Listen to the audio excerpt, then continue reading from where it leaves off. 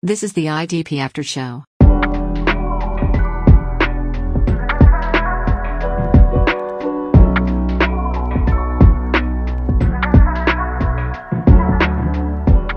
Is the AFC West the most stacked division in all of IDP? I'm so excited to break down all of the players on these teams, so let's jump right in. I'm Evan Ronda, your host today, contributor for the IDP show on footballguys.com and the host of the IDP Game Theory podcast. And today I'm joined by David Kelly, contributor for IDP Guys and author of one of my favorite articles of all time. David, how are you doing today? I'm doing all right. I've had a very long week, though, so I'm very tired already, even though it's only Wednesday. But I am very happy to get to do a podcast because I don't get to do these very often. Yeah, it's what a podcast to do, too, breaking down the AFC West. There are so many exciting guys in this division, and you have a lot of really cool information that I know the listeners are going to appreciate, hearing and understanding a little bit more about what kind of the range of outcomes is for these players. Because I think one thing is knowing the names of these guys and having a rough idea of what their value is.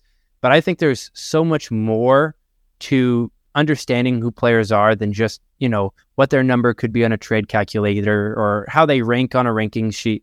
I feel like really understanding, hey, this is a general range of what we can expect from this player is a lot more helpful. And so, we kind of talked about this ahead of time. We're not going to hop on this episode and be like, this is the linebacker 3 in Dynasty. There's a time and a place for that, but it is not now and it is not here.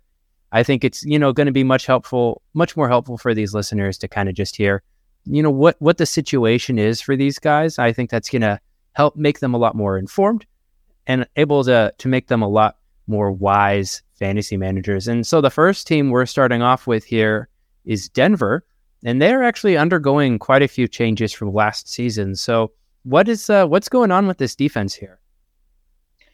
Well, Denver, we've got a new head coach, Sean Payton, but we also have a new defensive coordinator with Vance Joseph, who's moved over from Arizona. One of the things I like to reference with these teams is John Macri's ranking of teams by linebacker tackle efficiency. So last year, Denver was, I believe, third best defense as far as linebacker-friendly coverage is called, and this year he has them as projected as the second best defense. Other than that, we've got some info on kind of splits of like how often they use one linebacker, how often they use two linebackers. Although Arizona was a little funny last year because we had Isaiah Simmons running around as like kind of a linebacker, kind of a safety, playing a lot in the slot. And Denver doesn't have a player like that, so it's going to be interesting to see how Vance Joseph runs this defense this year. Yeah, man, I'm excited. There was a lot of value to be had in the Cardinals defense last year, just as far as giving players snaps. And I think that there's going to be some good value here on this Denver defense too. And I think there's a little bit of ambiguity, perhaps maybe farther down the depth chart. But I think what we ought to do here is just kind of go position by position, talk about the defensive line, then talk about the linebackers, then talk about the defensive backs. So let's go ahead and start it off here with the defensive line. Obviously, they added Zach Allen over from the Cardinals as he joined Vance Joseph, but who else do they have going on here? Yeah, so and what I'm going to do for this is I'm going to go through guys and kind of list off like where they go roughly in our IDP best ball draft just to give people an idea of like where these guys are going. So Zach Allen is the top defensive lineman drafted in Denver. He comes off at about defensive line 50. And he had a great season for Arizona last year. He was a great player if you were in a defensive tackle required league. Played a lot of snaps, kind of a low pressure rate though. I saw that he had an 8% pressure rate last year. So I'm not totally sure what I want to do with him at that range. He goes around guys like Khalil Mack. He goes around Josh Uche. Justin Houston's in that range. Von Miller goes just after him. Shaq Barrett goes just after him. So there's a few guys in there that I really like as having more upside this year. Mack, if he's healthy. Uche was really good last year. Shaq Barrett, if he comes back healthy from his Achilles, should be a pretty good player. So I don't know. I think at this point I'm not super wild on Zach Allen. I don't think I've drafted him yet in any of our best balls. What have you done with him so far? Yeah, I'm right about there with you. I don't dislike him as a player. I'm looking for guys that are dual eligible because I really do feel like it is just an absolute cheat code having guys eligible in the defensive line and in the linebacker range. And so I'm typically going somewhere else at the range that Zach Allen goes. Not to say that I necessarily dislike him. It's more I'm more drawn towards other players that tend to fall in that area. Yeah, so the next two guys that I was going to bring up for Denver were Baron Browning and Randy Gregory. So Baron Browning was one of those strange players last year that he was really productive as a pass rusher as far as like a pressure rate, win rate, and things like that. But just didn't get a ton of sacks, and I think he got banged up a couple times. So he goes a little bit after Zach Allen. He goes around DL 69. He's like a 11th round pick in our best balls. And Randy Gregory goes even later than him. So he's coming off at defensive line 83. He was a player who played really well in Dallas 2 years ago. He played pretty well in Denver last year on like a very, very small number of snaps because then he got hurt. But I actually like both these guys, and I've been trying to pick them up sort of in middle rounds of drafts because I think there's a potential here for both of them that if they stay healthy and they play the whole season, that they can wildly outperform these ADPs. I guess the one thing that's worth noting with Brown is he did have meniscus surgery right around the time the Broncos signed Frank Clark. So we'll have to wait and see how far along he comes with that and whether he's going to be ready for week one. Yeah, and if he's not ready for week one, there's a very real chance that he gets placed on the PUP list and misses the first 4 weeks. So it's definitely important to note. I think it is interesting. I like what you were saying with the value here with Baron Browning and Randy Gregory. I don't really believe that Frank Clark is much of anything. I think he's pretty washed. I think they just brought him in to be a depth piece. And both of those other two edge rushers, I think the reason why they're not going higher is because they both had injuries last season that kept them off the field. And so they didn't score a ton of fantasy points. But what managers are forgetting, I would assume, is that when they were on the field, they were actually quite productive. And so if we assume that they get back on the field and play more snaps because they're healthier, that's going to lead to a lot more points scored. So I totally agree with you there. I'm excited for their value, trying to pick them up when I can, but some guy named DJ Keltown keeps sniping them from me. So I'm not sure how many shares of them I'm going to end up with. How about the linebacker position? I know this one's really exciting for some people. And so I'm looking forward to break down the big two names here, but also the rookie that they brought in. Yeah, and I like these guys for drafts just because Macri has them projected as such a high tackle efficiency group. And again, that's just based on like the style of coverages that they call and stuff like that. So like, for example, teams that call a lot of, I think, cover 2 and cover 4, as opposed to like man coverage and things like that. Those are better for linebackers in terms of how many tackles you expect them to get. But notwithstanding that, Josie Jewell comes off at linebacker 21, and he is like a 5th round pick right now. And I love him at this ADP because I really feel like there's a chance that he could finish in the top 12 if he stays healthy all year. And this is another guy like you were talking about with Browning and Gregory that, he has an injury history. So there are people who shy away from him because he's been hurt. Playing alongside him, Alex Singleton is coming off at linebacker 35, so about 90th in draft. So what is the math on that? That's an 8th round pick. And Singleton's an interesting case because he's always been like hyper efficient in terms of tackles, like way above what you would expect. And at this point, as much as I don't like to bet on guys that have really efficient seasons like that, like at this point, if he keeps doing it, I'm eventually just going to have to draft him. Now, I would guess that he's probably Denver. I'm guessing is going to have like a 100% full-time linebacker and an 80% full-time linebacker. So I'm expecting Jewell to be the 100% guy and Singleton to be the 80% guy. And I don't know. What do you think about those two? Yeah, I'm right there with you. Now, it'll be interesting to see what Vance Joseph does here. Does he use 2 full-time linebackers? I know Denver last season with a different DC had a bit more of a 100% and then, a rotational guy split. So maybe we'll get some clarity on that from some camp reports. But if there is, one guy that does play more snaps, I am almost 100% sure it will be Jewell, like you were saying.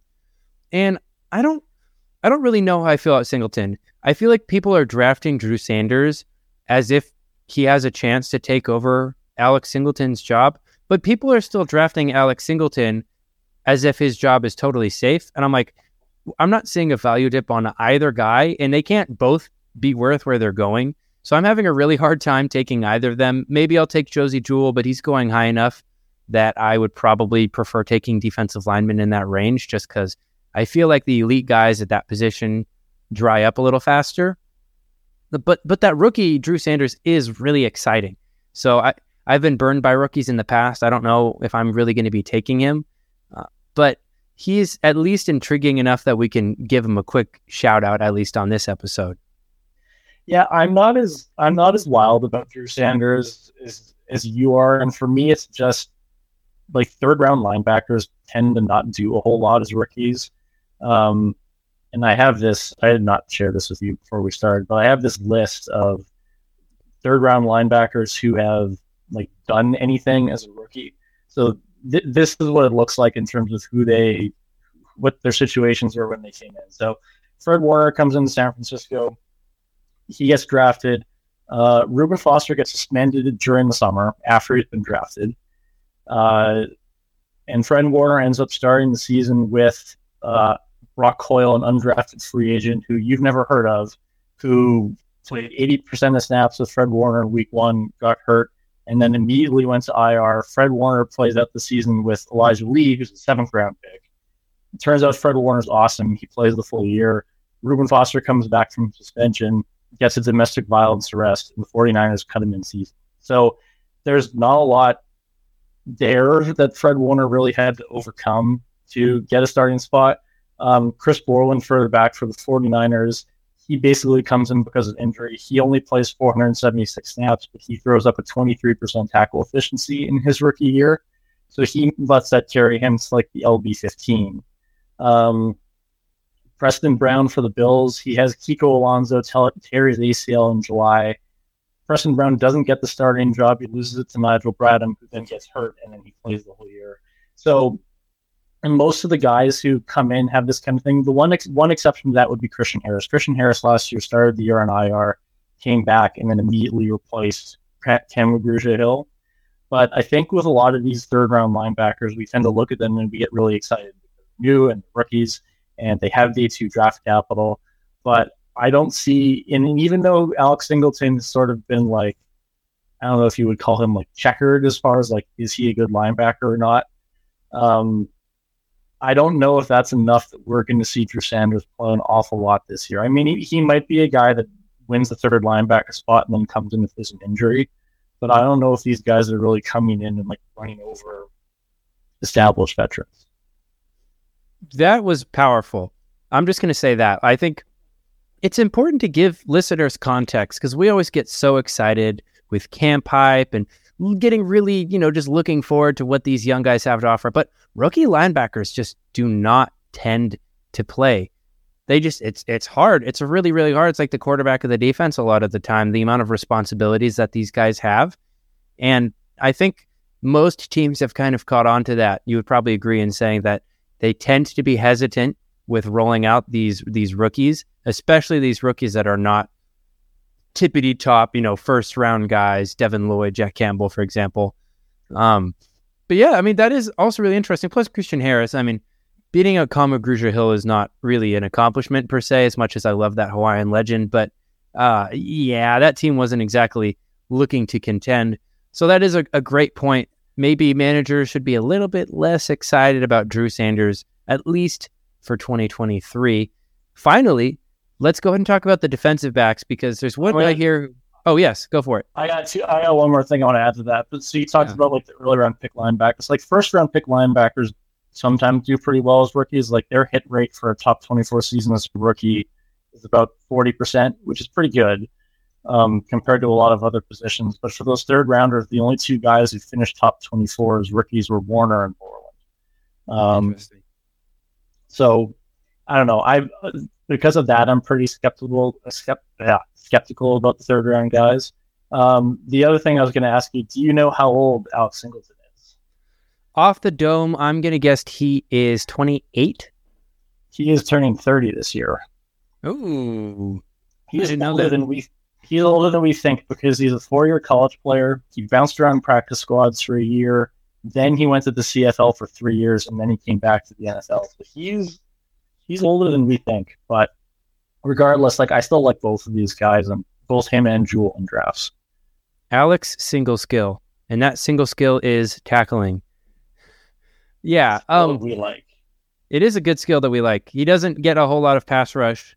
Speaking of pass rush, maybe that's where we see Drew Sanders get some playing time. Maybe, but yeah, as far as, getting that tackle efficiency, that is impressive. We will see if he can continue to keep that up. Now for the DBs, obviously there's, Justin Simmons, who everybody loves as one of the better safeties in the league. We can maybe talk about what we expect his usage to be. But they just re-signed. Who is it that they just re-signed? I'm spacing on it already. Kareem Jackson. Thank you. Kareem Jackson killing all of my Caden Stearns shares. So let's go ahead and talk about these two guys and perhaps maybe a few other guys on that roster as well at defensive back. Yeah, so Justin Simmons is coming off of the DB18. He's like a 11th round pick. We have seen the defensive backs go a little bit later in drafts than we saw them last year, which I agree with.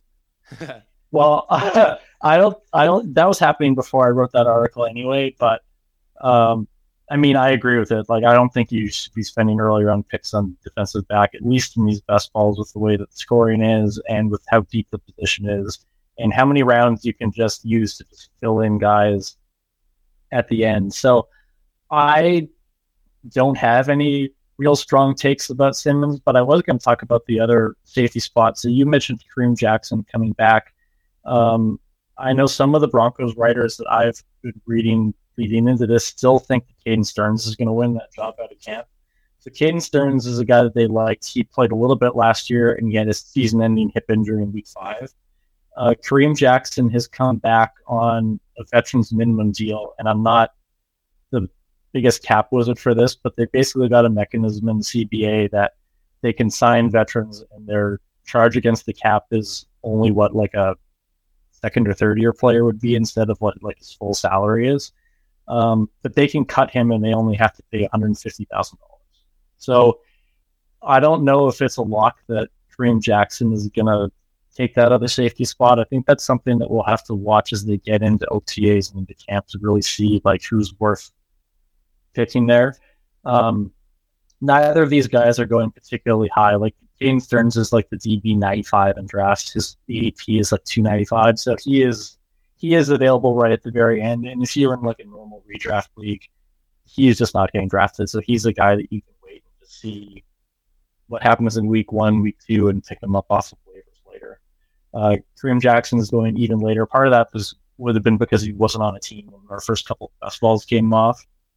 So yeah, I think both of those guys you can wait on. The other guy who gets drafted is Patrick Surtain, who comes off as defensive back 41, which it's pick 200, so that's fine. He goes around a couple of other interesting guys. He goes around Tyrann Mathieu. He goes around Trent McDuffie. He goes around Kenny Moore.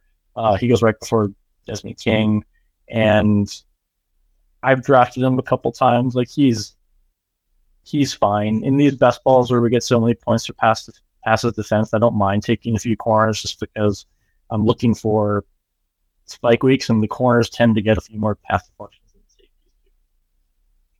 Yeah, I hear you on drafting corners. I love so many of the guys in that range. I love Trent McDuffie, Jaron Kearse, Kenny Moore, Kyler Gordon, Sidney Brown. I've drafted Sidney Brown in every single draft since the rookie draft has happened, or the NFL draft, I should say, has happened.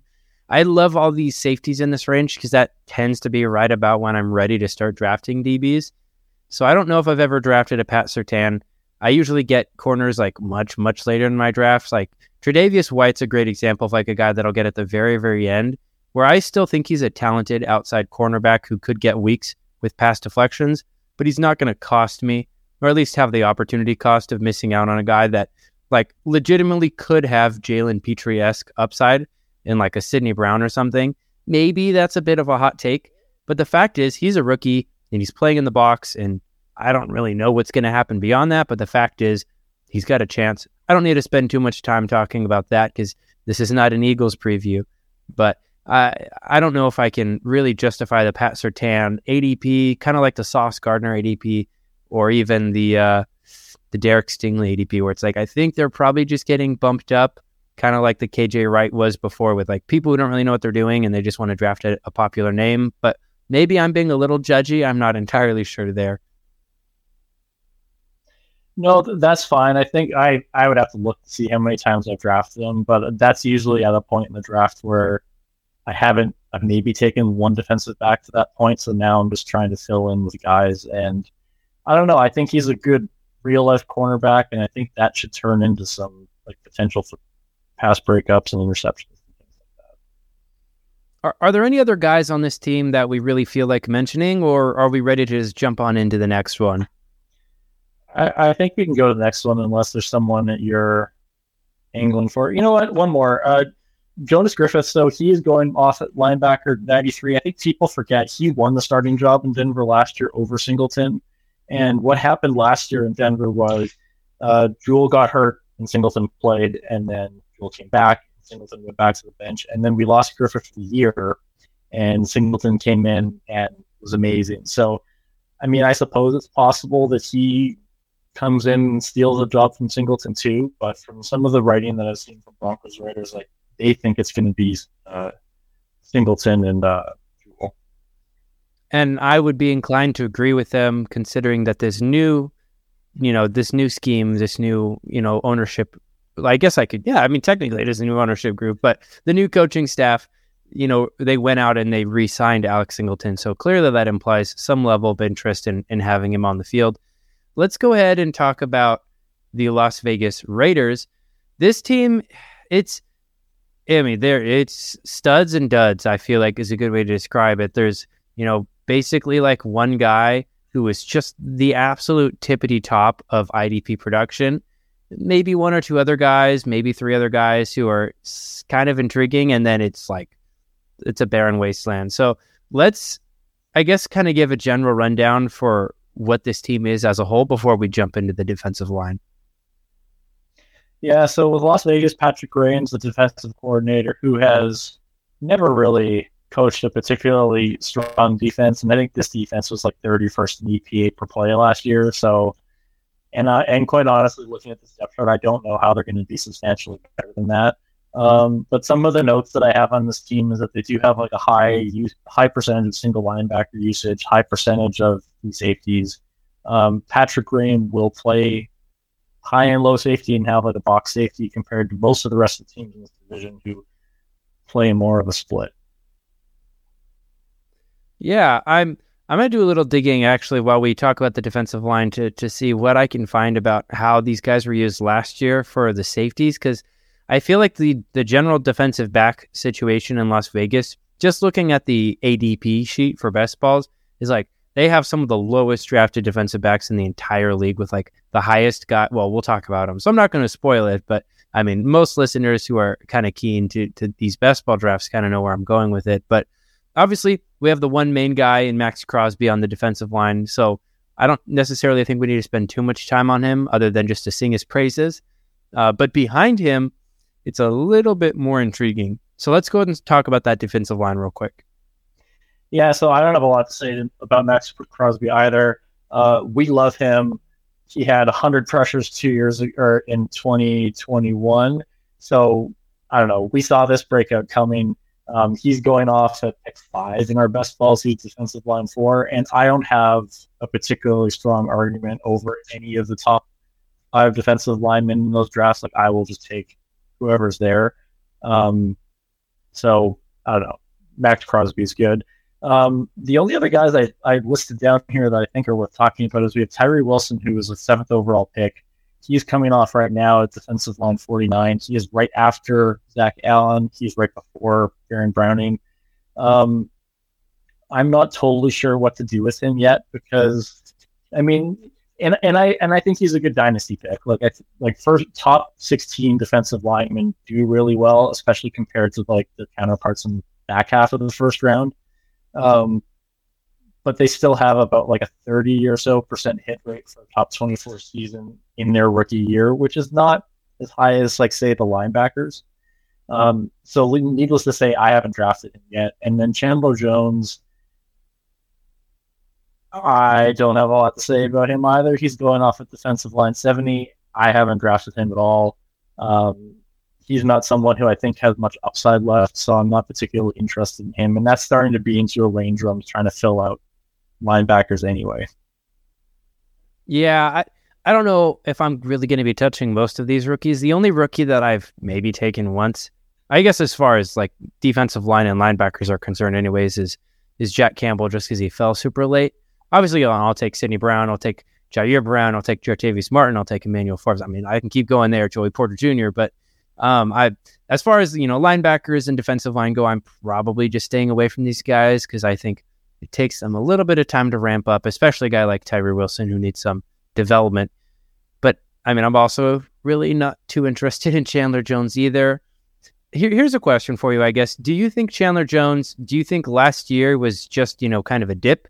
Or do we really think he's basically washed at this point? I don't really know either way. I mean, he's such a good player throughout his career that it's possible that he bounces back this year. Yeah, and maybe that's why he's being drafted where he's drafted. I mean, it's not super high, but clearly there's some assumptions coming from the market. At least some people see his name and still believe that he has some juice left, or at least has the ability to get a spike week here and there for best ball, because he's not like totally dead. He's not Frank Clark all the way down the ADP sheet. Even Randy Gregory's going super late. I think Randy Gregory's a lot more, I guess, less washed maybe than Chandler Jones is. So he's intriguing, and maybe it's just a snap volume kind of thing. I'll wait to talk about the defensive back usage when we get there, but let's talk about the linebackers. We have one guy who's a former Steelers legend and another guy who is legendary name quality. So let's go ahead and break down these two guys real quick. Yeah, so I'm going to start with Divine Diablo. So he's going off right now at the linebacker 39. He was the play caller last year, and from what I've seen, he's projected to be the play caller again this year. He was pretty much playing 100% of snaps to start the year last year, and then he got hurt midseason, and then he was done. And he's actually going at a pretty good range if you look at some of the linebackers around him. Like, there's a few guys that that have upside that we like, but not necessarily people that we feel like are for sure playing every snap like Diablo might. So some of the guys going ahead of him, Brian Asamoah we like, but I don't know if we really have any indication if he's going to play full time or if he's going to be like an 80% guy. Drew Tranquil, we'll talk about him later. I'm really not sure what they're doing with the second linebacker in Kansas City. Christian Harris is up there. So I don't know. I actually really like Diablo here. I don't know if I've picked him yet, but he's fine. And then the other Steelers linebacker that's projected to play a fair bit is Robert Spillane, who you'll have to fill me in on him a little bit more because you're the Steelers guy. But I had the idea that he was like a sub-packaged dime linebacker in Pittsburgh. But I don't know if I have. You're correct. He was like the third string guy, but they struggled with linebackers so much last season. I mean, they had Miles Jack and Devin Bush. That's not exactly a strong room. But before, when they had a little bit more faith in their linebacker room, he played significantly less and only came in as a backup. So, he's flashed. He's, gritty, first one in, last one out, bring your lunch pail to work kind of guy. He had that one big, massive tackle on Derrick Henry a few years back that everybody remembers him for. So I don't necessarily think he's, I don't want to talk him down. I don't want to say he's not good, but I don't necessarily think he's the kind of a linebacker that you bring in to bolster your linebacker room to the point where you really have confidence in it. More so just because you need a warm body in there who isn't going to be at a liability. Like a team bringing in, like Cody Barton, for example. I feel like he's probably at a Cody Barton level, maybe a little better than that, because, the Washington Commanders brought in Cody Barton to be a guy who's probably going to start, probably see some snaps. So hopefully that's not rude of me to kind of make that comparison there. I don't think he's bad. I don't think he's good. I think he's going to play some snaps and get some work. I do love Divine Diablo. I'm trying to find my exposure here. It's probably going to take a little longer to pull up, but I've drafted him quite a few times because just based on that range of where he goes, there's a big tier of linebackers at the bottom of the will probably play a full-time role and be productive with the snaps that they get tier. And I think Divine Diablo is kind of the start of that, where people kind of stop taking linebackers for whatever reason. I don't really know how to describe it. I just know that I like where he's going in drafts, and I tend to dip my toes into the linebacker waters at the point where he's generally one of the best linebackers left on the board. And he's going behind a bunch of guys that I don't know are going to play a whole lot, or at least like I don't have as much confidence that they're going to play a lot. Like I feel pretty good that Divine Diablo is going to play all the snaps. So even if he isn't particularly efficient, he's at least playing all the snaps, and he's not that expensive. You talked about Spillane. Spillane's going off at linebacker 76, so if he plays any significant amount of snaps at all, he probably crushes that ADP too. Mm-hmm. So I guess we'll have to see. I mean, Luke Masterson is the other one there, so he was the one who took over late in the year when people got hurt. I think he's a UDFA. I don't know if it's for this year. I should not guess on where people actually got drafted in case he actually did get drafted by somebody, but no, he is a UDFA, 2022 UDFA. So I don't know. I mean, there's no one else really on the step chart, so those are probably the three guys. So I mean, Masterson, would it shock you if he showed up in waiver wire articles throughout the year? Like, I don't know. I mean, he showed up on waiver wire articles for me. Yeah. So I feel like that would probably have to be from an injury, though. I don't know if he beats out either of the other two guys above him. It would be an injury, but I mean, they happen, and linebacker is going to be that rotating game where somebody's going to get hurt, and then you're going to have somebody come in and fill in for 80+% of snaps. Yeah, I think one of the most powerful weapons an IDP manager can have, like obviously, okay, maybe not the most powerful, but once you reach a certain level of competition, and your league mates, more importantly, reach that same level of competition, you need to find that next edge. So obviously, like, knowing player value and knowing all the starting rosters and everything, like, that's important. And if you know that better than the rest of your league does already, there you have an advantage. But like people like us who are in these leagues with other really, really smart fantasy managers who also know player value and also know all these starting rosters, the next edge, I would say, is having a good idea for who these optimal linebacker handcuffs are. So that way you can get them off the waiver wire quickly. Because there's a 1 week buffer oftentimes, especially in less experienced leagues, in my opinion, between a linebacker getting injured and his handcuff being picked up. Like, if Divine Diablo got hurt in a casual league, I don't necessarily know if people pick up, Luke Masterson off of waivers that week before he even scores points. Maybe he scores points and then people pick him up because, like, oh, look at that guy. Like, he obviously got more snaps. But if you're in like a super, super sharp league, like, that could be your edge. That could be, the way that you can really get that next step on people is knowing immediately who stands to value, who stands to gain value the most just based on injuries to starters. But I don't want to belabor the point there. That's a little too much game theory for most people. I agree with you. Like, I think it's an edge for both of those type of leagues because what it lets you do is draft defensive linemen early and lets you punt linebacker down the board, because as long as you can scrounge and scramble and get guys off of waivers and fill those spots every week, then you can spend picks at the top of your draft on all of these defensive linemen who we like, who, as much as people say that they like the safety of linebacker and things like that, like, we have all this other info on defensive linemen now that we're in this PFF era, and like, we know who's good. Unless you're a PFF denier, in which case you don't know who's good, but like, you can get all those guys and fill in with linebacker, pick up guys off waivers, pick up guys who are being undervalued, and you can build really strong teams that way. Yeah, it's like the 0 RB of IDP, the 0 LB. And I mean, and if you're in a combined league, like, even more, then you can just go 0 IDP in general. And then when you do eventually get into IDP, just taking the defensive lineman, like, that's a strategy I've pursued back when I played in more casual combined leagues before, like, I got a job making fantasy content and all my league mates decided they wanted to quit because they had to play against me. But that's another story for another time, of just like I would just draft offensive players because everybody else didn't really know what they were doing. And so I knew that I could get value later. But again, another story for another time. I totally agree with you here. Really quick, talking about the DBs so we can get on to some more exciting things. I do like what you said about, Gus Bradley switching the safety usage to have a guy that spends more time in the box. Last year, that was Trayvon Merrick. He didn't do great with it, so we'll see how it looks this upcoming season. But there is another guy who's being drafted farther ahead of him. Actually, two guys that are being drafted farther ahead of him. So let's go ahead and talk about both those guys real quick. Well, one just barely ahead of Merrick, but the one guy is going quite a bit ahead of Nate Hobbs. So Nate Hobbs was, last year the Raiders didn't have a dedicated slot corner. They kind of rotated a few guys through it, but Hobbs was like a very productive cornerback last year. Whether that holds for this year, I don't really know.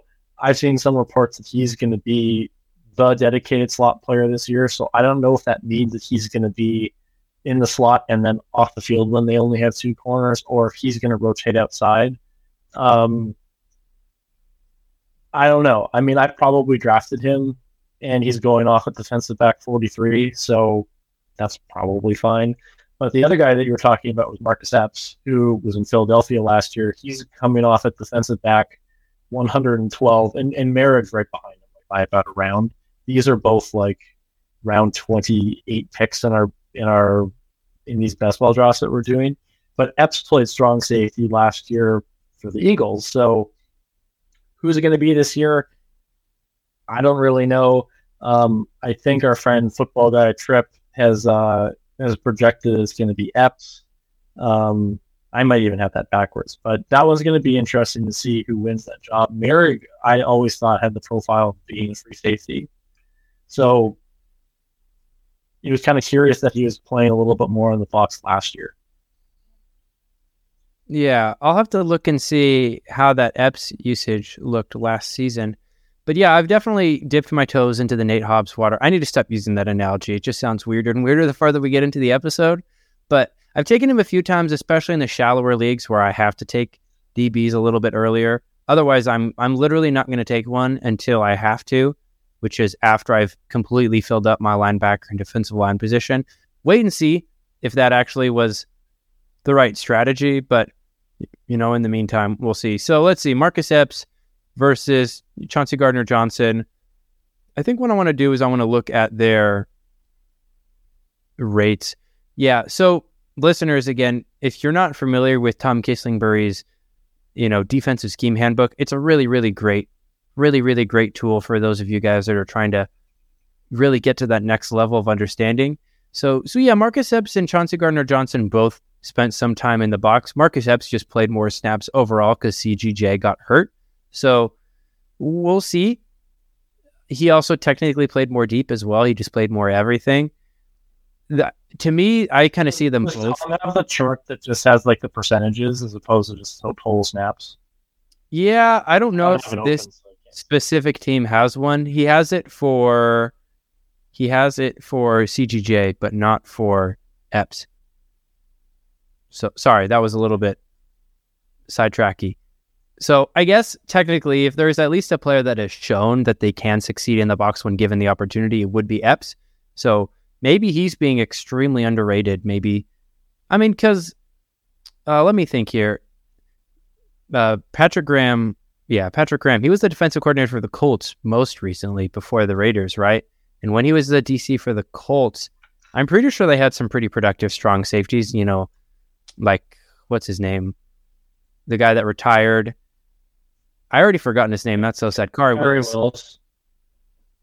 Maybe I'm wrong here. Maybe I'm just completely making stuff up. Graham wasn't in Indianapolis. You're thinking of, I can't remember. You're thinking of Gus Bradley, I think. I am. Where is Gus Bradley now? This is completely irrelevant. Let's not follow this bunny trail too far. But anyways, yeah, I think there's definitely an opportunity for value here. Do we really need to spend more time on these DBs, or can we just move on to Kansas City? No, we don't. I mean, none of these guys are getting drafted other than in our best ball league, so you can just watch some camp reports and see who you want to take, or just let them sit on waivers. Awesome. Okay, and for the Super Bowl champions, the Kansas City Chiefs, not a lot of change maybe at offensive coordinator, but that doesn't really matter for us. We should expect, more or less the same from last year? Maybe not. There's a couple new faces, and I think we're going to be pretty intrigued by what they have to offer. But before we actually get into the specific positional breakdown, what is the general overview for this team? So I don't have a whole lot of notes on Steve Spagnuolo, but I guess the one thing that he's most notorious for until last year was not having a full-time linebacker. Now he bucked that trend by letting Nick Bolton do it last year, and he gave us this wonderful Nick Bolton performance. The only other note I really have on Spags is that he likes to run a lot of like edge in kind of stuff, so like a third defensive end on passing downs, which I remember him doing back when he was the Giants defensive corner, back when they beat the Patriots in the Super Bowl. They would run a lot of like 4 defensive ends on the defensive line. Don't need to do that here because you have Chris Jones, but yeah, an interesting team, a defensive coordinator who does not care about our fantasy football teams. Really doesn't. So that's kind of what makes this team difficult, because there's a lot of guys that are intriguing, and I think that's why we like them for best ball, because you don't need to decide when they have spike weeks. But for managed leagues, it does get a little bit more tricky. On the defensive line, I think there's some opportunity for value here. Seriously, like obviously Chris Jones is incredible, and George Karlaftis had a somewhat promising rookie season. One of my favorite guys, and I don't want to spoil too much of what you're going to talk about, because this is, obviously something that you're, ready to break down more specifically. But, the rookie they brought in, I'm not super high on him year one. The guy that I really like is Charles Omenihu, because I thought he was pretty promising on the 49ers. But what's your breakdown for this team? What are you thinking as far as where we might be able to find some value here? Yeah, so Chris Jones we like, but he's a second-round pick in these best balls right now. He's defensive line 13, so he is pretty pricey. Now, he is kind of like the archetype of what we would want for these best ball drafts, because the scoring is so sack-heavy, and he is a guy who, hasn't had a whole lot of tackles throughout his career, but he's put up 15 sack season like last year. So he's kind of just past the guys who go in that 1-2 turn all the time. Like, he goes just after Thibodeau and Reddick and Jalen Phillips. Joey Bosa's around there. Quinn Williams goes right beside him. I guess Hutchinson would be around there too, but I didn't write his name down. So I don't really have a problem with Chris Jones in there compared to a lot of those guys. I'm fine taking almost all of them. Maybe not Thibodeau, but that's maybe for another time. Karlaftis is defensive line 72, so he's like an end of a 6th-round pick. And he was pretty good last year. Like, he performed about as well as the other rookie defensive linemen in this class. Like, a lot of them had 10% pressure rates. He played quite a bit earlier in the year. He had a lot of games with 80% of snaps or so. They cut him back towards the end of the year to about 60%. I don't know if there's a ton on this team that would hold him back from playing a whole bunch of snaps, and I mean, we would want that. We would want a guy with a whole lot of usage. And it helps that he's got a defensive coordinator who will put extra defensive ends on the field on passing downs. Omenihu is interesting. He has never really played a whole lot of snaps. I know he's been pretty productive as a pass rusher. I did see that his contract, all of his incentives are tied to him playing 65% of snaps, which he's never done in his career. So he's interesting, and he goes very late. Like, he's defensive line about 110. He's a 20th round pick. So I think he's interesting there. Felix Nduke-Uzoma is going a little bit higher than him, and I don't mind him as a prospect. Like, he checked a lot of boxes for me in terms of like athleticism and sort of production in college. But he is a later 1st-round pick. Those players tend to struggle in their first year. I think off the top of my head, like TJ Watt's like the one outlier for someone who got drafted into the 1st round who played really well as a rookie, or at least had a really good fantasy finish as a rookie. But I mean, defensive line 78 isn't a terrible spot for him either. I'm going to do what I hate doing, or at least what I hate when people do to me, but I'm going to put you on the spot real quick. As far as like rookies coming into the league, Felix Anudike-Uzoma versus George Karlaftis, Would you agree in saying George Karlaftis was probably a little bit more polished, a little bit more day one ready? Maybe FAU is going to need a little bit more time to develop before Karlaftis? Well, you're asking someone who watched zero tape of either of these two players in college, so I don't know if I can comment a whole lot on that. Although That's fair. I liked Karlaftis as a prospect too because he was also very productive at he was Purdue, right? Say that again. He went to Purdue, right? Yeah. Karlaftis did, yes. Yeah. So I mean, I thought he was fine, and he's at least, I mean, for this year, he's at least been decent as a rookie. That you'd have some faith that he could grow as a second year player. But I've drafted ADP and Zoma in Dynasty, so I think he's fine. Yeah, I'm with you there. Maybe a little bit of time to develop, but Omenihu, I feel like, is the real value on this defensive line. I feel like there's a lot of talent here, especially when you're placing Frank Clark and absorbing his snaps. I mean, if you're better than Frank Clark, I mean, that's not really an if. It's just more of a fact, I would assume. But if you're at least playing a solid amount of snaps on a defensive line that gets to the quarterback, and I have to imagine that this defensive line will get to the quarterback a little bit more effectively than they did last season, I would imagine that leads to some solid production for all parties involved. Let's go ahead and talk about the linebacker situation. I'm going to call it a situation because it is a little bit of a funky situation, especially behind Nick Bolton. So, we got a sec to talk about Nick Bolton already. He absolutely outproduced his ADP in 2022 because nobody was expecting him to get the amount of snap volume that he did. And oh boy, did he absolutely crush with that snap volume. But the real question is, what the heck is going on behind him? Because I don't know about you, but I thought that they were pretty decent at linebacker behind him. I thought that Willie Gay and Leo Chenal were solid, number 2, number 3 options, and maybe they needed a number 4, kind of like whoever it was, like Ben Neiman or something last year. It was just kind of an emergency, special teamer guy. But no, they went out and they signed a guy who was like a top 10 linebacker in all of IDP last season. So how do we feel about Drew Tranquil in this situation? Do we even have strong opinions, or is this going to be one of those camp report top tier watch list kind of things? I think it's going to be the latter. I don't really know what to do with the Chiefs linebackers after Bolton because Willie Gay played 90% of snaps in week 2 before he got suspended last year. And then he came back and he kind of hovered between like 60 and 80. So he actually played a fair bit. And if not for Drew Tranquil signing, you would think that he would have a pretty good shot at doing that. But now with Tranquil in the room, and Tranquil's been quoted as saying that like they haven't guaranteed him any playing time, but it seems odd that they would sign him for him to not play.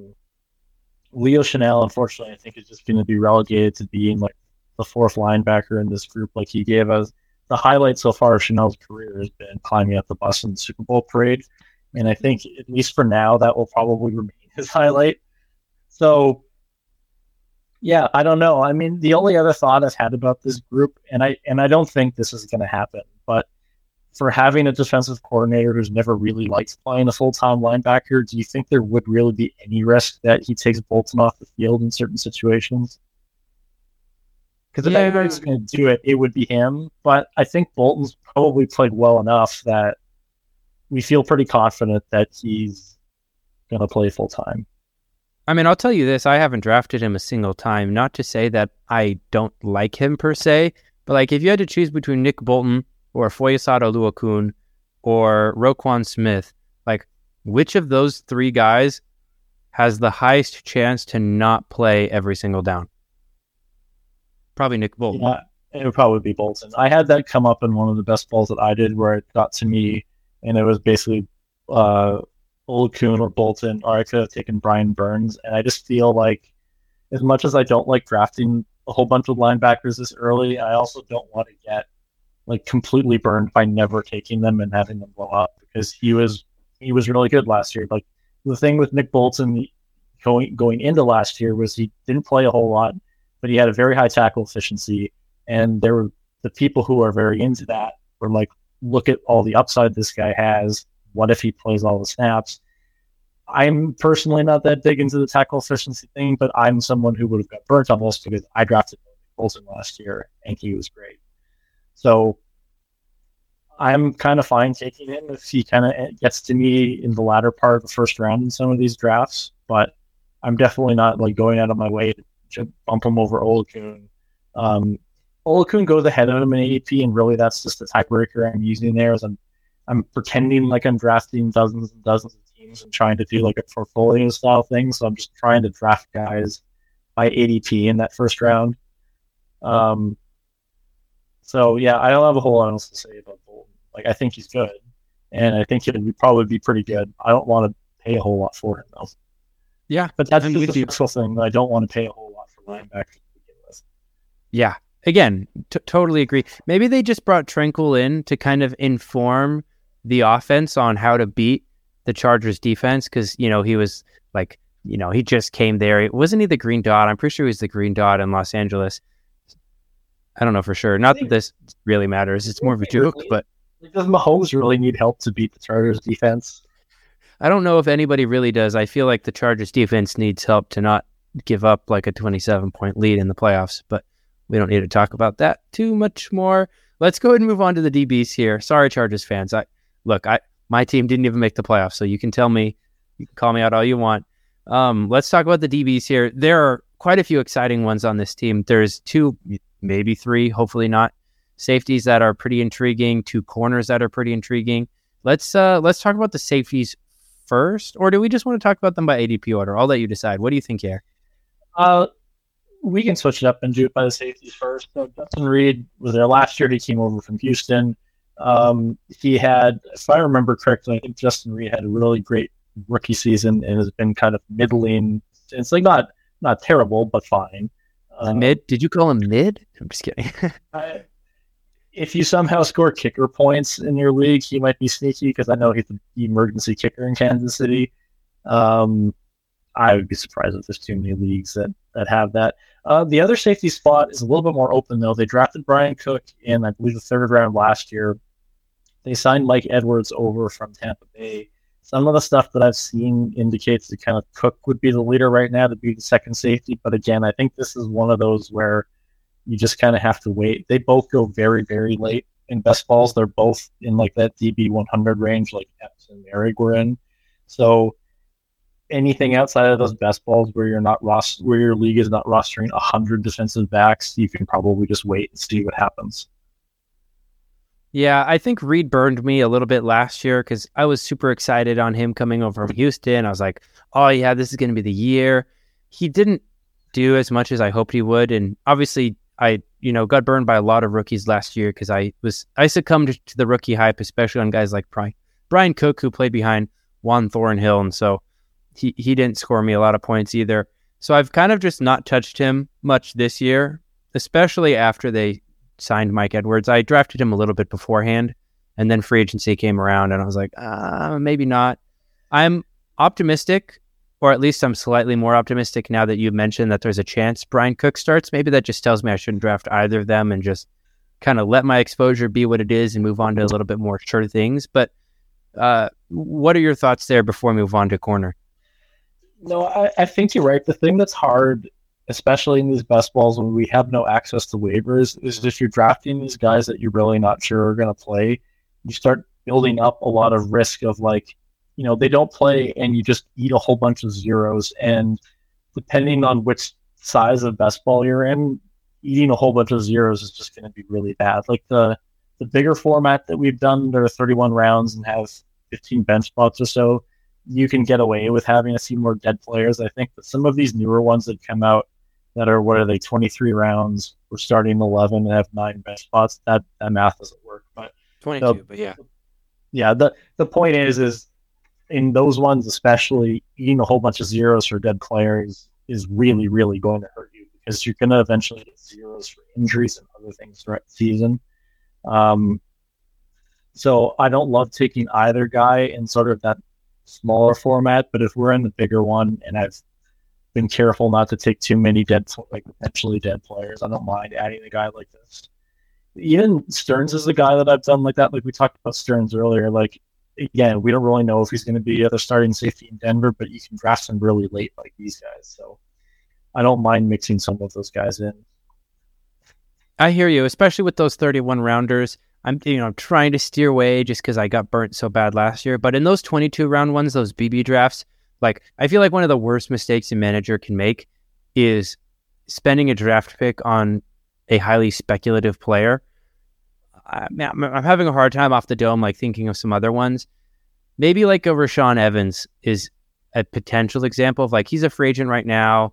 Maybe he lands in a good spot, maybe he doesn't, but like there's a very real chance that he doesn't get playing time. And like you were saying, if you have too many of those zeros on your team, even before injuries happen, like you're getting screwed. Yeah, and the problem with Rashaan Evans is he gets drafted right before Azeez Al-Shaair, who exactly is someone who I have only just recently realized that I've been completely wrong about him all offseason, because I spent the first part of the offseason being like, really, is this guy any good? How is he going to start in Tennessee? And then I finally looked at the depth chart and was like, no one is there in Tennessee. So, yeah, he's a great pick, but we're not doing the AFC South right now. I almost started asking about Monty Rice and stuff. Let's real quick talk about the corners. I know Jake Colhagen, the lovely Jake Colhagen, is really interested in one of these guys specifically. There was a little bit of a switcheroo that happened last season, so we can talk about that real quick. And then I'm curious if you've heard anything about what we might expect going into 2023. Yeah, I don't know a lot about this situation. That's a lie. I've got some notes here, but L'Jarius Sneed played primarily slot corner for most of the year. He ended up being our cornerback one. Everybody loves him. He's the first cornerback drafted. His best ball season going as defensive back 8. I look forward later in the summer to the IDP Invitational, where Sneed's going to get drafted 4 rounds ahead of every other cornerback. That's probably a bad use of your draft capital. But Trent McDuffie is it's Trent McDuffie, right, Mike? Yes. Okay. He was a first-round rookie pick last year. He played mostly outside, and then right at the end of the season, they swapped him and Sneed, and they had him play in the slot. And then I forget which playoff week this was, but I remember it very specifically because some of the Twitter prop bet guys were all over the tackle line for McDuffie, but all of a sudden they switched him back, and Sneed was a slot corner again. So there was a Chiefs Wire article where Spags was quoted as saying that he wanted to have a third guy who can play slot so that he can have both Sneed and McDuffie outside. I don't know what to make of that because we're talking about quotes in June, but McDuffie's going off of defensive back 38. Sneed is going off of defensive back 8. So the McDuffie price is a lot more palpable to me than the Sneed price. Like the Sneed price, he ends up being in the range where like they're still really good linebackers. They're still defensive linemen who have a lot of upside. So that's kind of in a range. And I talked about this a little bit in that best ball article that you referred to off the top. It's not a range I like taking defensive backs in just because I feel like you can get so much more value later in drafts. And especially in this case, there's a 100 pick difference between these two guys who we don't really know who is going to be in the role that we want here. Yeah. I think this is actually a really interesting transition to our final team too, because I mean, talking about taking defensive backs early and the risks associated with just investing that much draft capital, or more importantly, the opportunity cost of investing that much draft capital into a defensive back that early. It was a really good transition segue into talking about the Los Angeles Chargers and Derwin James, which I'm sure we'll spend a little bit of extra time on when we reach the defensive backs at the end of the draft. But man, this team has a couple really, really exciting assets on there. And there's one guy on this team who I keep taking. I'm excited to kind of share about him and kind of pick your brain about what you think about him as well, because I'm a little shocked that I've drafted him as much as I have. I really thought people would be more excited about him, but I'll wait until we actually get to his group before we talk about them. First things first, though, let's get a quick overview of kind of what the heck is going on with this defense here. Yeah, so defensive coordinator change here. So we have Derek Ainsley now. The previous coordinator was Ronaldo Hill. He's off to Miami. But this is, who is the head coach on the Chargers? Brandon Staley. This is very much like a Brandon Staley defense. You recall he was the coordinator for the Rams when they went to the Super Bowl. Very like, I think he's in that Fangio family tree of defenses. So like a lot of quarters, a lot of like tight bunch defensive linemen, a lot of single linebacker use. He's one of the highest single linebacker coaches as far as deployment. Did I have anything else on this? Nope. That was all I had for the Chargers. Yeah, I think it's fair to note, I think one of the most important keys with this defense is how little they use their linebacker 2. And the fact that their linebacker 1, I mean, Drew Tranquill last year scored an absolute buttload of points, and it wasn't because he's one of the most talented linebackers in the league. No hate to him, but he was on the field a ton. Linebacker 2, now granted, it was Kenneth Murray, who's not exactly supreme talent in his own right, but I don't exactly expect this to change too much. So it's definitely good to bring up. But one of the most exciting players on this team is Joey Bosa.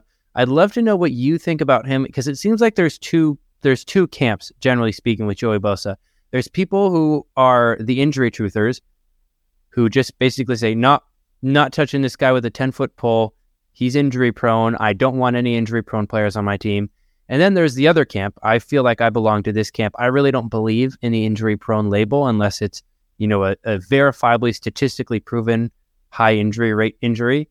But I still think he has a crap ton of juice. I think he's still an incredibly good player. And so I'm taking him if I miss out on the other guys kind of in that turn. But opposite him, we have Khalil Mack, who's also somewhat intriguing in his own right. So what are your thoughts on these two edge guys? And is there anyone else on this defensive line that you're even really looking at?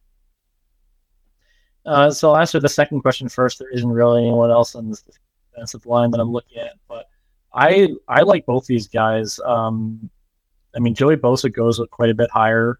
I have him as like a middle second round pick based on the ADP, but I mean, you could see him outperform that. I'm with you. I think we get an injury discount with where he's going, and I think he's totally fine. If you draft him and he plays the whole year, you're really happy with that pick. Khalil Mack, same thing, like someone who still has pretty good results in terms of like pass rush metrics and things like that, and just hasn't put up numbers for whatever reason. He goes off at defensive line 45. I think he's dual position eligible on Sleeper 2, which is nice. So I like both these guys. I think I've drafted both of them so far.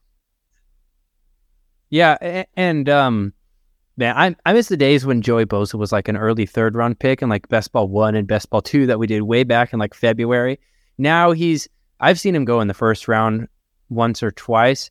I feel like because I've gotten just so many, later part of the drafts, 9, 10, 11, 12 draft picks, like I keep ending up with Joey Bosa if I'm in like the 8 or 9 range, and I keep getting him in the early-ish second round right after, my other guys that I like, right after Jalen Phillips, for example. I feel like he's kind of the guy I take right after that. But even if he does miss some time with injury, it doesn't matter.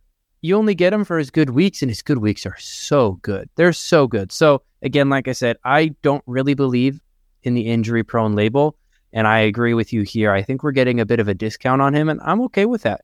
I don't necessarily think he needs to go up much higher. There's maybe 1 or 2 guys going ahead of him that are maybe getting a little too much hype. I know you mentioned Kayvon Thibodeau earlier. Maybe Jalen Phillips is getting a little too much hype. I don't necessarily think so, but that's another conversation for another time. If you have thoughts on that, feel free to share. Otherwise, let's just jump right into the linebacker room, man. Yeah, the only thought I'll share on that is I'm not sure what to do with Hutchinson or Thibodeau as being like 1-2 turn guys, because for them to be there, you were projecting them to be a big step up from what they were as rookies. And they were fine as rookies. They both had like 10% pressure rates, but they're in a group where we want guys who are like 15% pressure rate. So if we had a little bit more of a discount on those guys and we didn't have to bet on them taking that step up to being elite, I'd be a little bit more on board with taking them. Phillips at least has shown you a little bit more, and he's shown you a little bit more like in run defense that you can get some tackles out of him too. As much as that isn't a big deal in these best balls with the scoring that we have, it's so big play. Yeah, I struggle a little bit with those two guys. Do you want me to jump into the linebackers right away? Yeah, honestly, I think this is just my sign that I need to stop drafting Aiden Hutchinson at 7 and Kayvon Thibodeau at 11, because just because I hate drafting linebackers in the first round so much does not necessarily mean that I need to take a guy that's really going to have to do something outstanding in order to actually return on his draft investment. But yeah, let's go ahead and move on to linebackers, because this is the location of one of my most exciting targets in best ball right now. Yeah, so Eric Kendricks leaves Minnesota, comes over, probably takes Drew Tranquill's spot, I would think. You've got him. You've got Kenneth Murray, who was a first-round pick, but he's disappointed as far as being like the player that you would expect out of the first-round pick. And then Danon Henley goes a little bit ahead of Murray, which I'm not totally sure about, but I think that's just a little bit of rookie hype. But I think like Kendricks really here is the guy that we would expect to play full-time, and like he's been good in the past, so I don't see why this would be a problem. He comes off at linebacker 26, which is a pretty nice price for him. Like you can get him in the 6th round.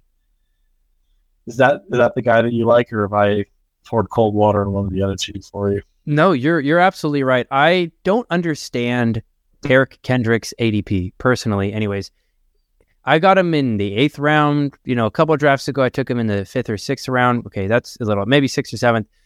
I mean, am I wrong in thinking this? I think Eric Kendricks is a better linebacker than Drew Tranquill. Eric Kendricks used to be, one of the most talented coverage linebackers in the league. I still think he's got plenty of juice left. At least, there are some people who I trust in their player analysis who tend to think that. So he's stepping into a situation where I expect him to get a ton of snaps. The same snaps that elevated Drew Tranquill to be one of the best IDP linebackers last season. And I think that there's a very real chance that Eric Kendricks could be even more efficient with that same usage. And yet he's going as linebacker 26. Am I wrong? Like, that seems like such incredible value. No, I think that makes sense. Like a lot of these guys in this range, I can imagine them having a great season, with the exception of Jordan Brooks, who goes right after him, because Jordan Brooks looks like a guy who's eating 12 zeros to start this year. but the guys around him, like Nakobe Dean, like could he get all the snaps in Philadelphia? He might not. We don't really know. We don't really know what he's going to look like in terms of efficiency. Jack Campbell goes ahead of him. Pete Warner, we'll see if Pete Warner takes over the full-time role ahead of Mario Davis. Jewell goes ahead of that. I mean, I would rather Jewell over Kendricks, but I mean, I've drafted Kendricks, and I could see the argument for him over a bunch of those other guys I named. Devin Lloyd goes behind him. Ernest Jones, so I goes right behind him too. So it's not a terrible range for him. Like I wouldn't want to steam him up too much. But the other thing that I missed in my notes on the Chargers was they were the 3rd fewest snaps per game on defense last year. And if you get any uptick in that, like there's a chance for him to score really well. Yeah, get some positive regression to the mean there. Yeah, I do feel like this is the range where you can get like the quote-unquote league-winning linebacker, like Nick Bolton from last year, for example. Now, this is obviously very different because we're not projecting more usage or a change in scheme. We're just like, look, I think this guy is still good, and I think he could be efficient. So I think that's a little bit of a different projection, but I do feel like this is the range where you can get linebackers that are cheap enough that there's not a massive opportunity cost in drafting him, but there's still enough potential opportunity and upside for them that they could legitimately vault themselves up into top 12 linebacker, by the end of the season. I think we've pretty much fleshed out that point pretty well, so we don't need to spend too much more time on that. Now, the defensive backs. There's one guy here who is just, the player. He's him. He's absolutely DB1 in every single draft. Everybody else is a little bit interesting. So we'll have to spend some time talking about those other guys, unfortunately or fortunately, however you see that situation. But I believe you have I don't want to call it a rant, but a little bit of a monologue that you want to go on for Derwin James, unless I'm remembering incorrectly. But I want to hear your Derwin James talk first before we break down the rest of that defensive back room. Yeah, and to be clear, like I love Derwin James. Like I have Derwin James on dynasty teams, and it makes my heart warm when I see him in my lineup. But he just goes too high in these best balls. So, but especially last year. Last year, Derwin James was an early 2nd round pick, and just like your opportunity cost or what have you of taking him, like you could have taken him, or you could have taken Max Crosby right behind him. This year, he's going quite a bit later. So this year, he's like an early third-round pick. And I think the question with Derwin James is, where is the appropriate place to take him? Because he's a good player, and like he's one of those players that like truly has a strong usage in terms of like his line snaps, his linebacker snaps. The Chargers have him do everything. Brandon Staley's been talking about him being that quote-unquote star role that they had Jalen Ramsey in on the Rams. And no one's doubting that he's a bad player. It's just, where do you take him? And defensive back is such a flat position. Like, what upside do you get from him finishing first overall? So he was a player that I talked about a fair bit in that Best Ball article, because I ended up calculating sort of like estimated win rates for every player of like, and that's, based on how they scored and what draft position they were in, like how many times did they show up on, the top 8% of teams that I generated based on the ADP for those best balls. And he had a 6.6% win rate, which is obviously not good. You want that win rate to be at least 8%. That's an average player. So then, and he was actually not bad as a finish. Like, I think he was defensive back end in Big Three scoring. So, that's not horrible. You spend a pick, he doesn't bust. He still has a terrible win rate. So what do you do with that? So what I did was I went and looked at the difference between him and Jalen Petrie. So they were about 40 points different. So I said, okay, what if you add 40 points and 40 usable points? So not like we added points in the weeks where Derwin James didn't play and got you zeros. Points in weeks where Derwin James would have been in your lineup. And if you do that, he bumps up to an 11% win rate, which is good. But if you're drafting the top defensive back and he finishes as the top defensive back and your win rate is 11%, that tells me that is just too high to take that player, because Max Crosby goes right beside him. He is the number one defensive lineman, and he has like an 18% win rate. So I just don't know if there's upside in taking these guys in these early rounds. I like him as the 4th round pick, but he doesn't always fall there in drafts, although he is falling there in some, and I've been jealous of you because I've seen you get him there. It's been a roller coaster, that's for sure. I feel like there are two different draft rooms. There are the draft rooms where there's a couple people in there who are relatively new, and I don't want to shame them. I would highly encourage everyone to come in and try out these best ball drafts, because I don't really think there's a better resource for preparing your mind for the IDP fantasy football season. But there are some drafts where Derwin James goes in the 1st or 2nd round, and then there's drafts that are full of veteran best ball drafters where he falls into the 4th or 5th. And I think that's reflected in his coefficient of variation. Or is it just his variance? Yeah, it's just the standard deviation. I got all excited over my stats over here. I don't even have a coefficient of variation column. But within every single player that goes within the first 3-ish rounds, so the top like 32-ish guys, Derwin James has the highest standard deviation of draft position out of every single one. His standard deviation is over an entire round. It's 12.8 picks of deviation in either direction from the mean. So his mean is where it's at, but just one single standard deviation. So, the 66.6% of drafts in either direction. Sorry, I'm getting way too stats for this, but it's over an entire round of variance. So every other guy that goes within those first 2 or 3 rounds, they generally go in a relatively specific order, and they fluctuate by a gap of, 3 to 4 picks. Derwin James, more than 12 picks of fluctuation on a draft-by-draft basis. And I think that's a reflection of just how much these rooms change. I guess the quality of the drafters and just, how people kind of value defensive backs. Those who have read your article and those who have not read your article perhaps could be where we draw the line. But I'm absolutely in agreement with you about Derwin James. I mean, I am on the record saying I think as it stands right now, he's probably the most talented safety in the league. And I'm also on record saying that if you wanted to start a defense, like if you wanted to start a franchise around a defensive player, like Derwin James is one of the guys. He's probably not like at the very, very top of the list, but he's probably one of the safeties, if not the safety that you would want if you were to start a franchise with somebody. This is completely a tangent from our main conversation, but I figured I'd just bring it up because it's interesting. Any thoughts on that before we get into the other DBs on this team?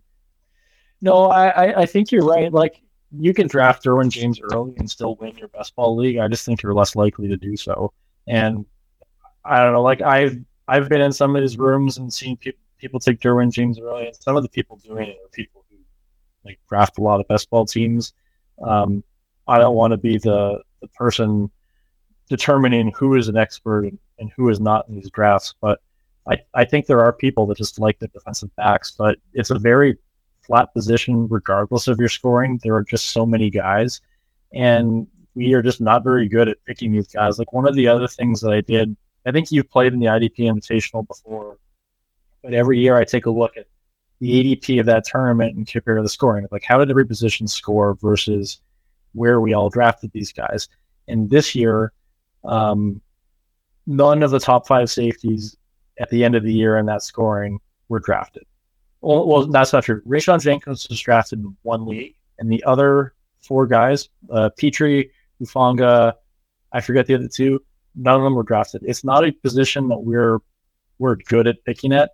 Have you ever seen the Tom Kislenberry like accountability tweets where at the end of the year he goes through his projections and he shows you like how many of my top 12 defensive ends does he get right, how many of his top 24, and so on and so on. They really do like those tweets. I feel like there are some people that kind of give him some hard time for that. I'm not one of those people. I think accountability is really important, especially if you're somebody out there who has established yourself as a reliable source. Check yourself. How accurate were you actually? So what was your point with that, where you're going?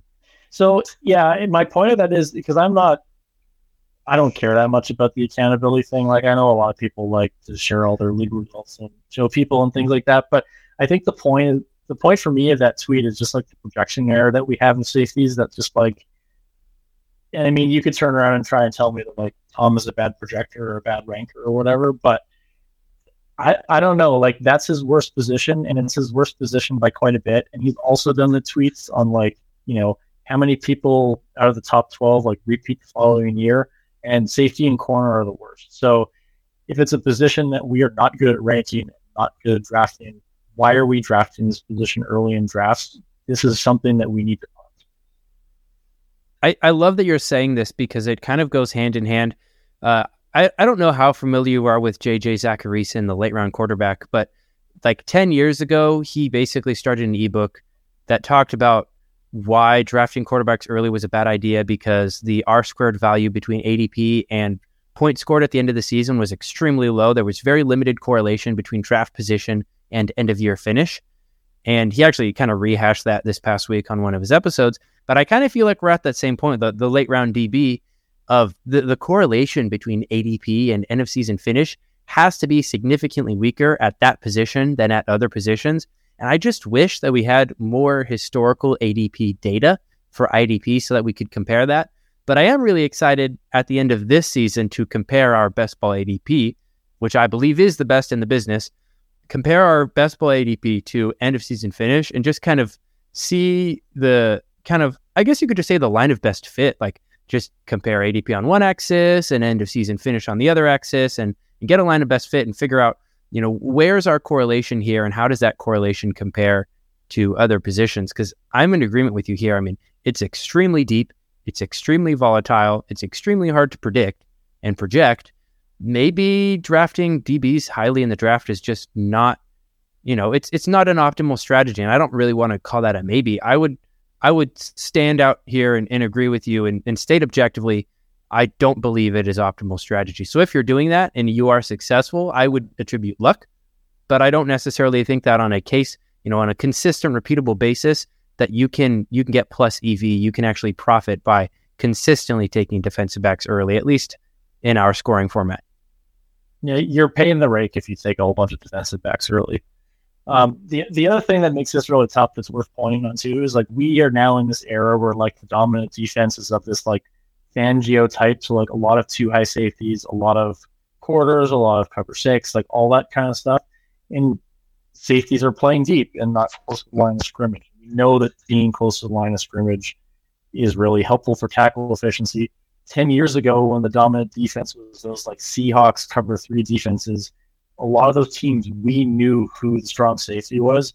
Teams weren't disguising that as much as they are now. So we see a lot of teams, we've seen three of them in this division. Basically, every team that's not the Chargers don't really have too much. Actually, that's not true. The Chargers and the Raiders are the two that have like somewhat of a split of like who the strong safety and who the free safety is.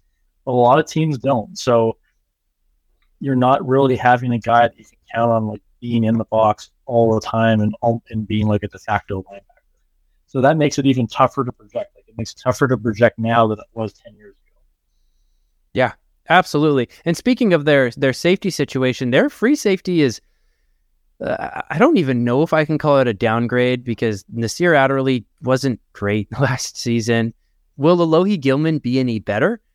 And the cornerback situation is also interesting because J.C. Jackson was supposed to be the guy, and he struggled big time. Now, I actually have a counter argument to that we can get into when we talk about him. But, assuming he's even back from injury, him and Asante Samuel, I mean, they should create a duo of corners that might have productive weeks. But what are your thoughts here on the rest of the defensive backs on the team?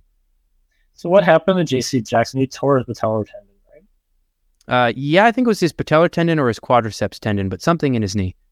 Something like that. So I've seen some stuff on like will he or won't he be back by the start of the year. So I don't really know. Those two and Gilman are going very, very late. So again, like if you like them and you want to take a pick on them, go ahead. If you're not doing these best balls and you're not drafting 100 defensive backs, then you can probably just leave them be. Yeah, I hear you. And I see Gilman is defensive back 189 in our ADP. So he's just like really not getting drafted. Yeah, every now and then he gets taken in the last round, and that's about it. I feel like Asante Samuel is kind of being succumbed to the same. I think of it this way. When I look at the ADP sheet, I think of actual ADP and then like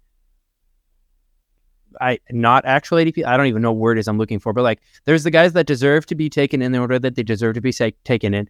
And then there's like the exciting cornerbacks. So it goes, Sauce Gardner, then Pat Surtain. You get like Derek Stingley, Asante Samuel, I guess, the guy from the Panthers who I just forgot. But like there's the safeties and nickels who deserve to be taken where they're being taken. And then there's the outside cornerbacks who are young and talented that people just elevate up the draft boards because they think skill equals fantasy points. Is Asante Samuel somebody that might fall into that category of maybe his ADP is being inflated just because he's young and possibly exciting, or is it late enough that it really doesn't matter? Maybe, but when we have pass deflections as 4 versus a solo tackle as 1.25, like don't we want to try and shoot for guys who might get a few more of those? Like I can't remember. Like is pass deflections considered a skill? Like has there been any trend on that? I mean, I couldn't tell you definitively. I have to imagine that there's some skill there, but you have to be on the field to get it. But also the ball has to be thrown to you to get it. And so maybe Asante Samuel isn't in that tier of guys that are so good that they don't even get targeted, but I don't really know. I feel like the guys going in his range, like there's still some safeties that I feel like have some more upside. I'll look it up to be sure while I kind of hear back from you there. But I mean, DB 105, it is pretty late, but I don't know if I've taken any of him yet. And I hear, maybe I'm underrating the pass deflections because I do know cornerbacks do score lots of points and I just don't draft enough of them. But also, I know that, again, like we were saying earlier, the correlation between ADP and end of season finish is tough.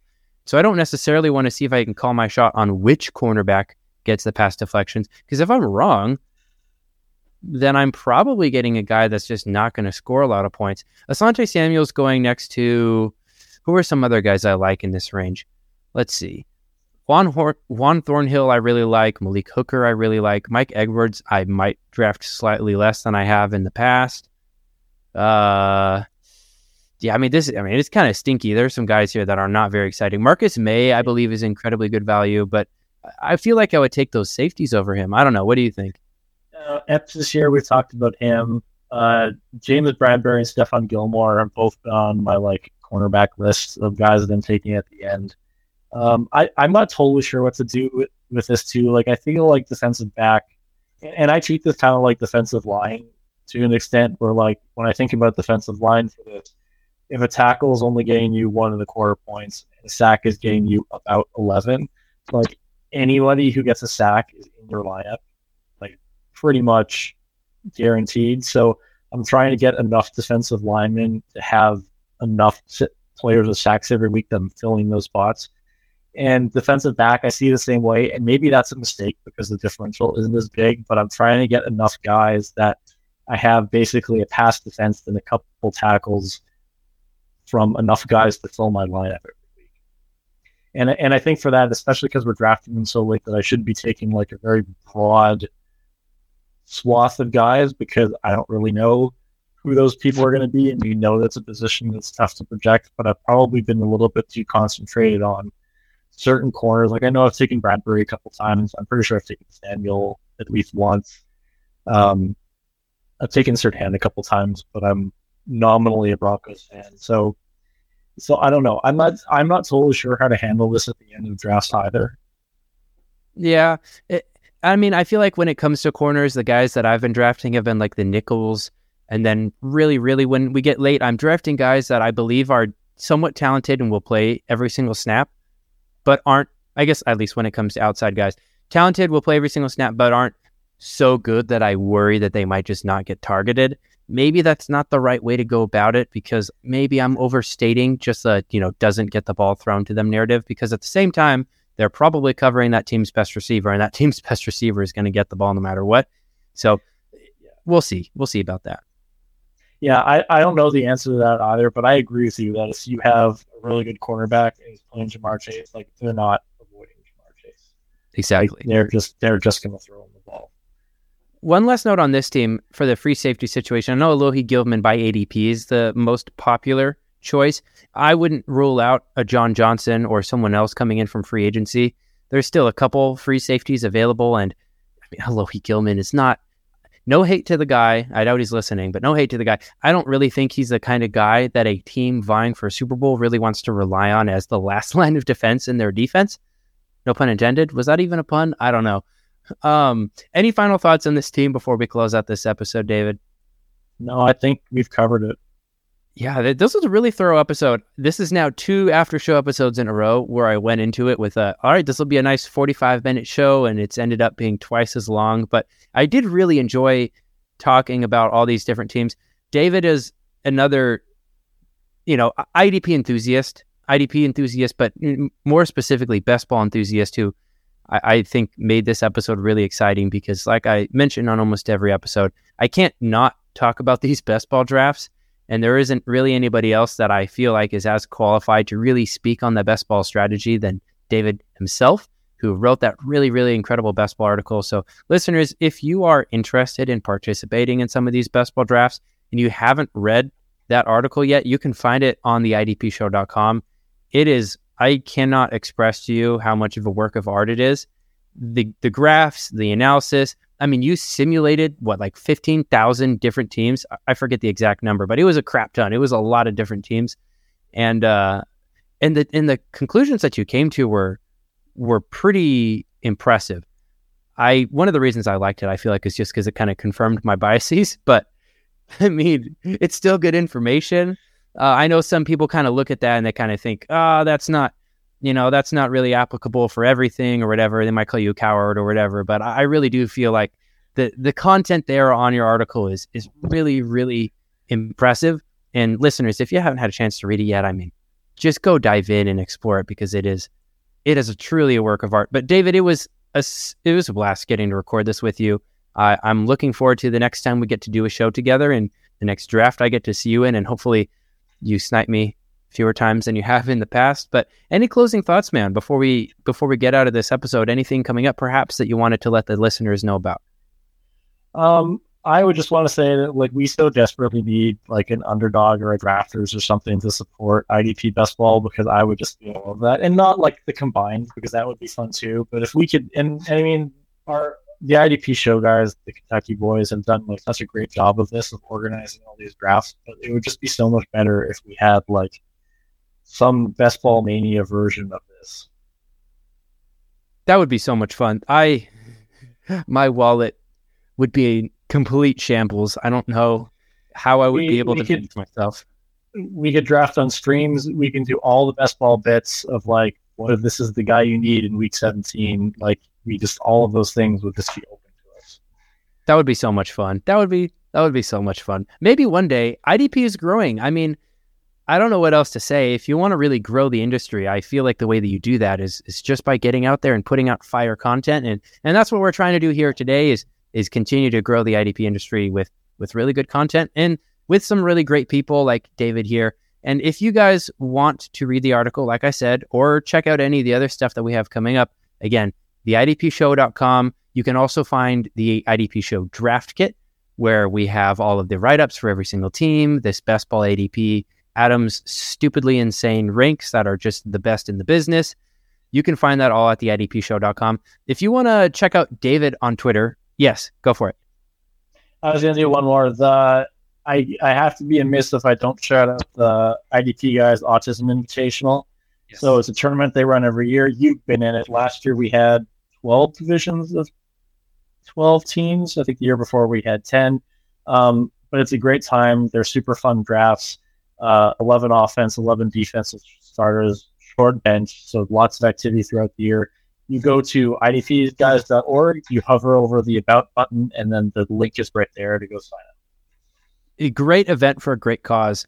And it was a really fun time participating in that league too. One of the best places, I feel like, where people can just kind of come in and immediately like get really solid competition in a really exciting way too. And I don't feel like it's, an unfair setup where you just kind of jump in and you're immediately out of your league. I feel like the way that it's set up makes it really fun for everyone. So definitely a worthwhile shout out there too. If you guys want to find David on Twitter, you can find him at DJ Keltown. If you want to find me on Twitter, you can find me at IDP Evan. Feel free to tell me that I should stop talking about best ball. I won't listen, but I will appreciate the input. We'll be back next week to cover some more interesting topics. But until then, as always, peace out. This was the IDP After Show.